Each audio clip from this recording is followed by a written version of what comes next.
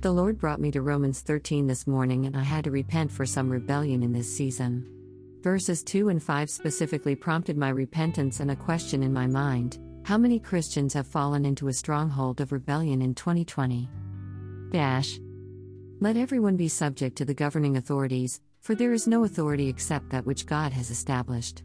The authorities that exist have been established by God. Consequently, whoever rebels against the authority is rebelling against what God has instituted, and those who do so will bring judgment on themselves. Therefore, it is necessary to submit to the authorities, not only because of possible punishment but also as a matter of conscience. Give to everyone what you owe them. If you owe taxes, pay taxes. If revenue, then revenue. If respect, then respect. If honor, then honor.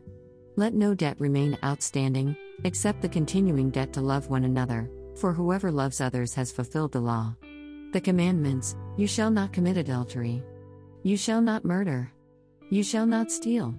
You shall not covet, and whatever other command there may be, are summed up in this one command: love your neighbor as yourself, and do this, understanding the present time. The hour has already come for you to wake up from your slumber, because our salvation is nearer now than when we first believed.